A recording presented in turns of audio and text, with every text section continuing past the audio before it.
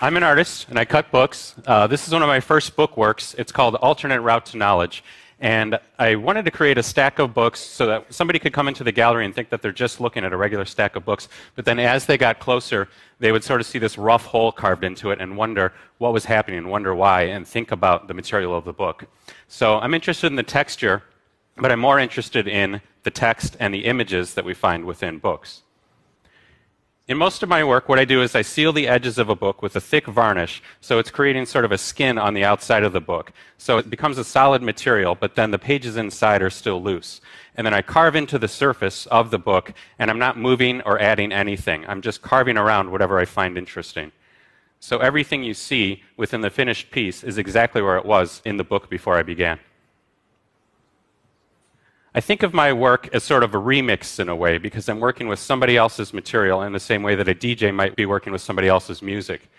This was a book of Raphael paintings, the Renaissance artist, and by sort of taking his work and remixing it, carving into it, I'm sort of making it into something that's more new and more contemporary. I'm thinking also about breaking out of the box of the traditional book and pushing that linear format and try to push the structure of the book itself, so that the book can become fully sculptural.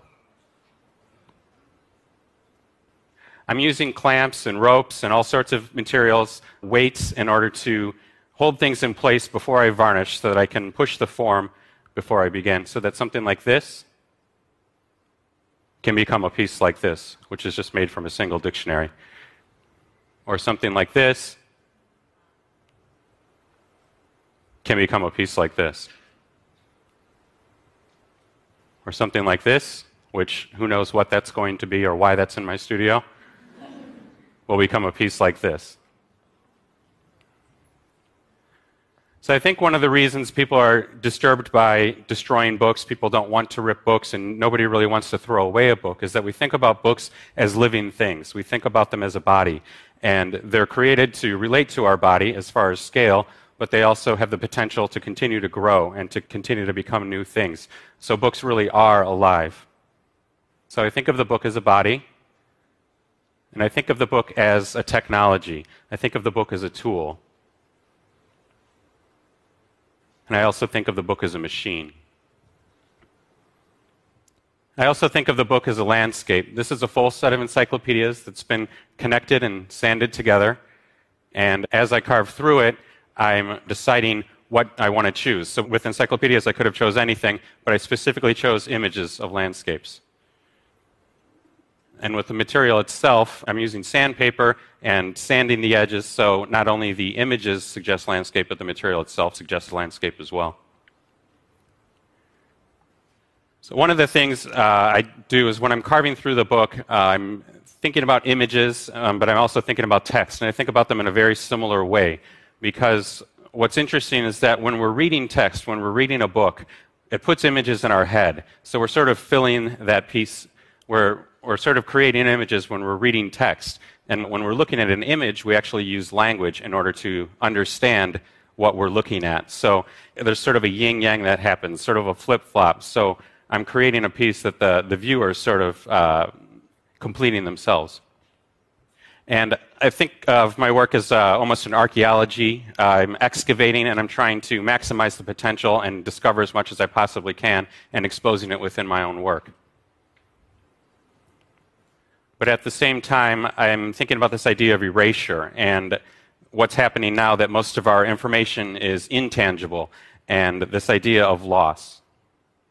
This idea that not only is the format constantly shifting within computers, but the information itself, now that we don't have a physical backup, kind of has to constantly be updated in order to not lose it.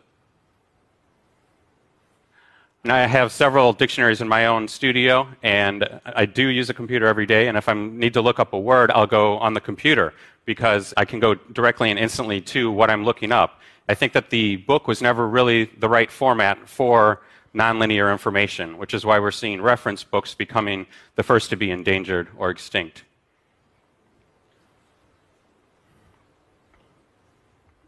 So I don't think that the book will ever really die. People think that, now that we have digital technology, the book is going to die, and we are seeing things shifting and things evolving. I think that the book will evolve.